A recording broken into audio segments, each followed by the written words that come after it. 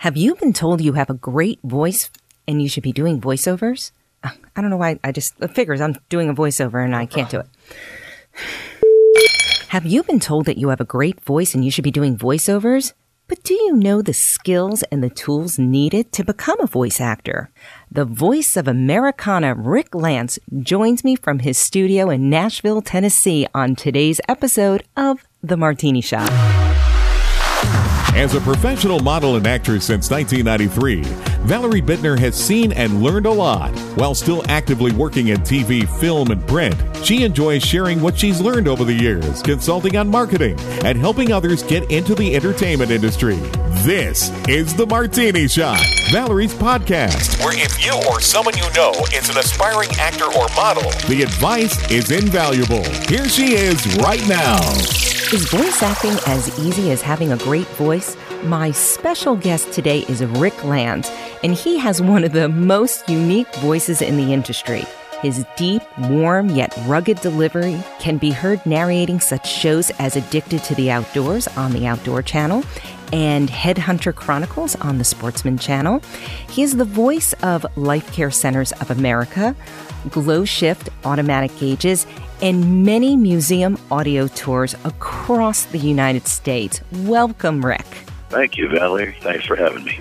It is such a pleasure to talk to you. I know we haven't talked for a few years now, but you came to my mind because so many people come up to me and say, you know, my wife told me I have a sexy voice and I should be doing voiceover. And I think they think that they just get a script and go to a production company and record. And you and I know it's not as simple as that. So why don't we get started with you sharing with my audience how exactly you got started in your voice acting career? Okay, well, I was singing a demo in Nashville in one of the big studios up there. I originally came to Nashville for the music business. That's a long story.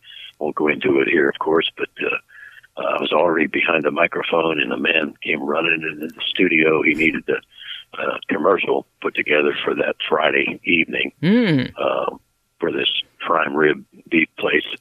And he said, well, let's use this guy, you know. And he says, well, let's ask him. So they ran a script into me, which I thought was a lyric sheet. And I said, well, do you have a tape? And they said, no. And you're supposed to read it. I said, oh, you want me to just talk? He said, yeah, that's the idea. It's a voiceover. A voiceover. Okay, well, I didn't know what that was. So I spent the next hour talking and reading this script for this 30-second radio or TV spot. Mm-hmm. And I'm sure it sucked, but I think they were happy with it. I had $100 more than I had before. So now, do you think that your challenge with your very first voiceover is with what a lot of people don't understand is that you need to sound conversational and not like you're reading? That's very true. The days of the radio announcer type voices out there used for commercial purposes in video games and all the places we hear voiceover now are kind of gone. You know, they're on the radio and they work great there. But yes, you have to be much more conversational and realistic. And the sound of your voice, it doesn't necessarily take a beautiful voice. It just takes a voice that's convincing and realistic. Well, I know when I got to know you, when I was working for the talent agency, when someone would call in and they would say, well, we're looking for someone with a James Earl Jones voice, I would just go through all of my male voiceover artists and just listen to their demo. No. Oh, maybe. And that's what I would go by. I didn't care how short, fat, tall, skinny, blonde-haired, blue-eyed you were. I was listening just to your voice to match it to what they were looking for. So this leads me right into my next question. So you knew nothing about voiceover. Where did you go for your training? I kind of started with actor training. You know, I went to just various acting workshops in Nashville. I did some theater. I did some on-camera work. Having the musical background really made a big difference for me because I already understood microphone technique and, you know, what a studio sound was and what my voice needed to sound like to be recorded professionally. You know? Right. And what how it needed to sound out when it went out there. And I did some voiceover workshops too as well. There's a very big one that I highly recommend. It's called the Voice Conference out in Los Angeles. I think it's every 2 years. James Allberger and Penny Abshire put this together, and it's a 3 or 4 day and very intensive voiceover workshop. Lots of people there, lots of celebrities come in for this. It's a very big deal, and it's a real way to just jump right in and see what's going on. They've also written a book called The Art of Voice Acting, and I push this book because I think it's the most comprehensive book out there from A to Z on the whole business. Oh, great! And I'll make sure that I have. Yeah, I'll make sure that I have links to those in the show notes. I think the other thing is, I mean, aside from just having a great voice and knowing how to voice act, you already have that background in the music industry, so you have a basic knowledge of recording equipment. Again, I think a lot of people think that you're 9 times out of 10 going to a production company.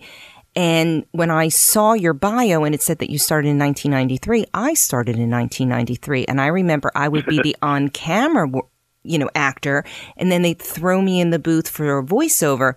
But nowadays, the on-camera actor and the voiceover artist are completely different people, and the voiceover artist is probably sitting in their fuzzy bunny slippers, out in, Oklahoma somewhere. So talk a little bit about the recording equipment needed and the skills required to run it. Yeah, it's very, very basic. I can give you the information. It's pretty easy to put together a home studio for probably less than $1,000 these days. You can get good microphones between $300 and $400 that you couple up with a preamplifier and an interface combination. Those mics, those combinations are $100 to $200 a piece. You can use USB mics. I don't recommend them, though. Really, they're getting better all the time. But if you want a real nice, what I call broadcast quality sound, that's what you're always aiming for. You need a good mic, a very quiet computer. I use Macs. There are a lot of computers that aren't that quiet out there. You can't get away with that kind of noise, the kind of background noise. Right. You have to put together the cleanest sound that you always can. Then you need some monitors, some headphones, each of which can be bought for between $100 and $200, and then be in a very quiet, insulated room. And I often tell people, just if they can bring in a musical friend of theirs or someone that has a good knowledge of sound, overall sound quality, bring them in, let them work on your room to get it to where it's what's called acoustically tight, and so that there's no echo.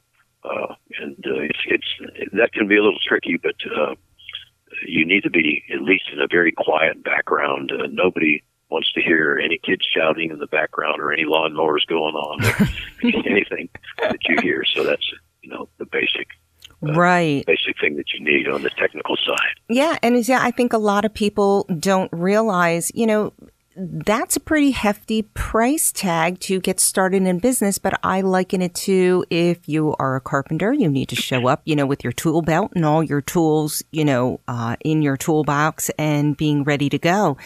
And it's just a small portion of what we need for this business. But Rick, I want to thank you so much for sharing your secrets to your success with the Martini Shot. Well, you're very welcome. Appreciate it. I like I said, I'm a big fan. For more information on the voice of Americana, Rick Lance, and to listen to his demo or to hire Rick, you can go to ricklancestudio.com. Thank you so much for tuning in. I really appreciate you sharing your knowledge with my listeners. Oh, you're welcome. Anytime. I appreciate your interest. If Rick has piqued your interest in voice acting, send me your questions via my website, ValerieBittner.com, or maybe we can entice Rick to come back and answer some more questions on a future episode. Be sure to subscribe to The Martini Shot on SoundCloud or iTunes. Rate and leave your questions in the comment section. It will really help the show. Thank you so much for tuning in. Remember, the Martini Shot is the last shot of the day because the next shot will be in your glass. Until next time, peace out. Thanks for listening to The Martini Shot with Valerie Bittner. For more great tips and information, subscribe to her podcast, listen every week, and follow Valerie on all social media. To reach out to Valerie Bittner directly, go to ValerieBittner.com. ValerieBittner.com. That's a wrap. It's The Martini Shot. This has been a Steve Mittman social media creation. Steve Mittman, socialmedia.com.